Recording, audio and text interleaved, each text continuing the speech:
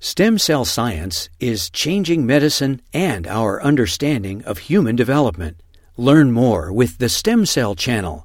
Visit uctv.tv/stemcell. You know, Judy and I met at a summer healthcare summit, and Judy was the keynote speaker for a panel. Judy Faulkner has been an absolute hero, particularly over the last year and a half, because she made it possible for patients like my patients in clinic to have access to virtual telehealth visits. And that got us through that really tough time. I don't know if Judy knows how much patients appreciate that, but thank you, Judy.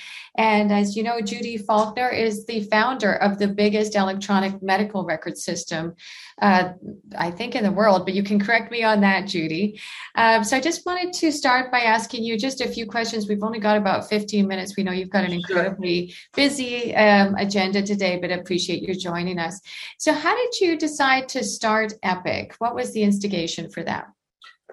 Well, my background is undergraduate math, graduate computer science. And when I was in graduate school, I took probably the world's first ever class in computers and medicine. And the person who was teaching it, Dr. Slack, asked me to work with him and his team, and I did. And at some point, they brought me in and said, can you keep track of patient information, whether it's inpatient or outpatient, as it changes over time, all the clinical information? And we want to be able to define our own data elements and design our own screens. And at the time, there were a couple systems available for lab systems. There was a building system, but there wasn't any really clinical system. And things were pretty much hard-coded into either Fortran or COBOL. So I didn't know it was going to be that hard. So I sat down and wrote the underlying system, which is called Chronicles. And I reassure people that not a line of it is still in use. Anyway, it got used all over the country by eventually. But the way that started was that my own customers at the University of Wisconsin who used it would call me up and say, Judy, start a company. My colleagues want this too. And I would say no. And they would repeat, please start a company. And I'd keep saying no. And finally, after 2 years, I gave up and said, okay, and started Epic with, we were 1.5 people in a basement. So that was the start. I worry about that half person, but anyway, on from there. Well, yes, it was actually 3 1/2. I was paid half time. Okay, that's just disturbing. So you and I got to chatting in Healdsburg at this very nice meeting, and you were telling me about Cosmos, and I actually had never heard of Cosmos. Can you tell us a little bit more? It seems apropos considering we just had a discussion about space, but it's really about a different topic. If you can tell us what Cosmos is, that would be great. Cosmos is a great big repository of data, and we have so many patients, so much patient data among our customers that we thought there is so much good value in that information. About half of our customers submit their data to us now, with more coming on all the time. And so we have at this moment about 120 million patient records in Cosmos, which is most of the electronic health record data. So it's hundreds of different data elements in there. The only groups that can access it are those who submit data and we at Epic. And so we're doing studies using Cosmos that are, I think, really, really interesting. Let me back up to another use of Cosmos that is very important is called Best Care for My Patient. And Best Care for My Patient means that the physician or clinician taking care of a patient, typically there's only supposed to be about 10% evidence-based medicine available. So the other 90% of the decisions are not made on the basis of evidence. Cosmos has that evidence. So we are feeding it back to the physician so the physician can see if you use drug A, here's the results, including not just the results based on the problem. Perhaps the problem is hypertension. It will say the average result in hypertension changes if medicine A is given, but also the cost and what other consequences there may be, such as probability of stroke. And that will all go to the physician so the physician can make a much more objective analysis and prescription. Yeah, what I was really impressed by, sorry to interject there, Judy, but the real-time data evaluation and how quickly you can amass data here. I'd asked you a question and you got me the answer in 48 hours. I couldn't believe it. It would take me 48 months to get that answer. It was specifically how many people in this country have myelofibrosis, how many people have Wernicke encephalopathy, 10,000, 15,000 respectively, how many people have both, 6. Well, that really helps patients already. And this post-marketing analysis is something we can seldom do, even actually in the context of clinical trials, it's hard. So can you tell us more about the dual team system and ehrn.org, 2 things that I didn't know about until we met? With COVID, we realized that we needed to get information out about what was happening to the COVID patients quickly. We could analyze the data, but if we gave it to New England Journal of Medicine or JAMA or something like that, they would want it to be peer-reviewed, and it would take months. And with COVID hitting so rapidly and so drastically, didn't think it could wait months.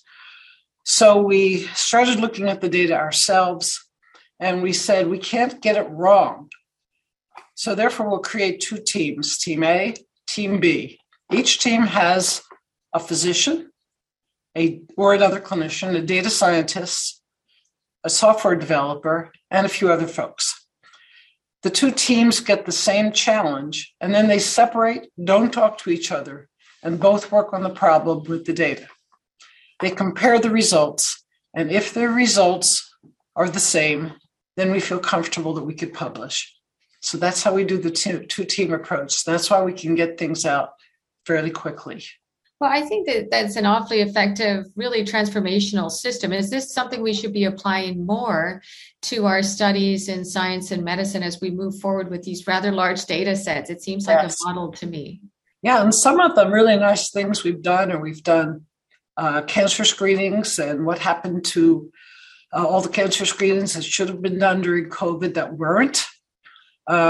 We did a really early study. This is one of the things that got us going with EHRN, which was a study on ventilator use. And one of our customer CEOs, a physician, happened to just comment that he couldn't get hold of ventilators, and they were putting patients on their side or on their stomachs, and he thought that they were surviving more. And we went right to the data and did a study on death rates with the ventilators and published it. And just this week, I was talking to someone in the South who was saying that it was like a light switch changed. The extreme use of ventilators that had been there just stopped abruptly. So I think that was just an amazing effect that probably came from EHRN. One we just did was opioid use, which is... are people now prescribing opioids appropriately? And what we found was that, indeed, they are being prescribed appropriately for everything but orthopedics. Orthopedics use of too much opioids has decreased, but it's still not where it needs to be. So we're getting a couple of questions in the chat here. One is one that we all worry about as physicians and scientists, and that is patient privacy. How do you ensure protection? Now that we're getting genomics data, and you and I have talked about the integration of genomics data in the medical record so patients can actually graph their variant allele frequency. And, I'm meeting with your genomics team about that. But as these genomics data and other pieces of data become more identifiable, how do we assure patient privacy? I don't know the answer to the genomics data. That's still to be decided, and it isn't in Cosmos yet.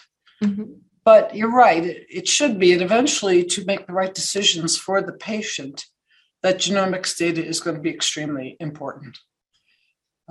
We know, because we have customers in Singapore, they will tell us that some of the medication that's used typically in America with great effectiveness will not work in Singapore. Mm-hmm. And some things that don't work in the US work very well in Singapore because of the different genomic makeup. Mm-hmm. So we know how important it is. We haven't dealt yet with how we're going to deal with patient privacy once the genome is in there.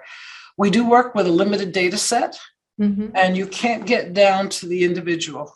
So one of the ways we help with privacy is you can only get a group of patients at a time, not an individual. Good to know.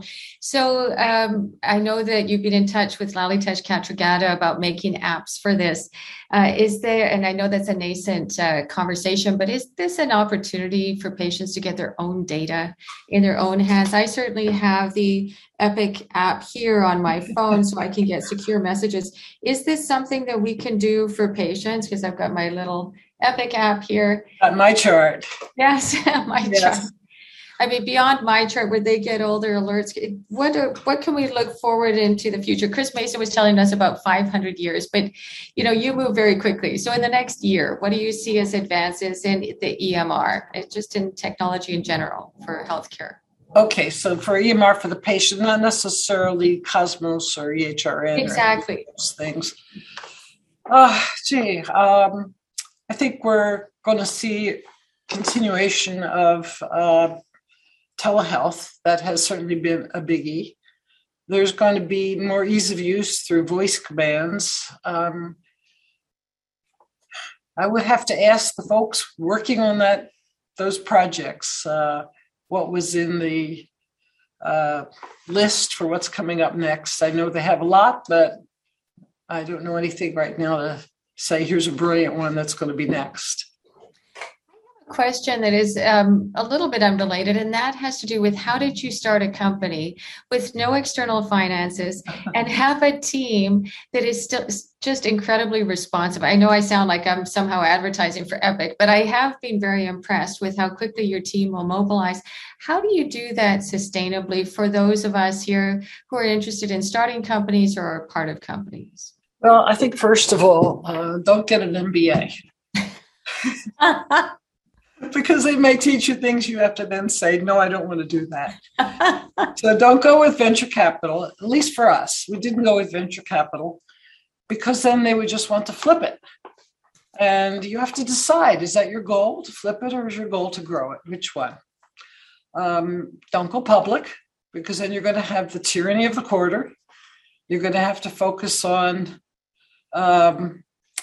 not your customers, but new customers and doing acquisitions and other things like that. So we don't have budgets.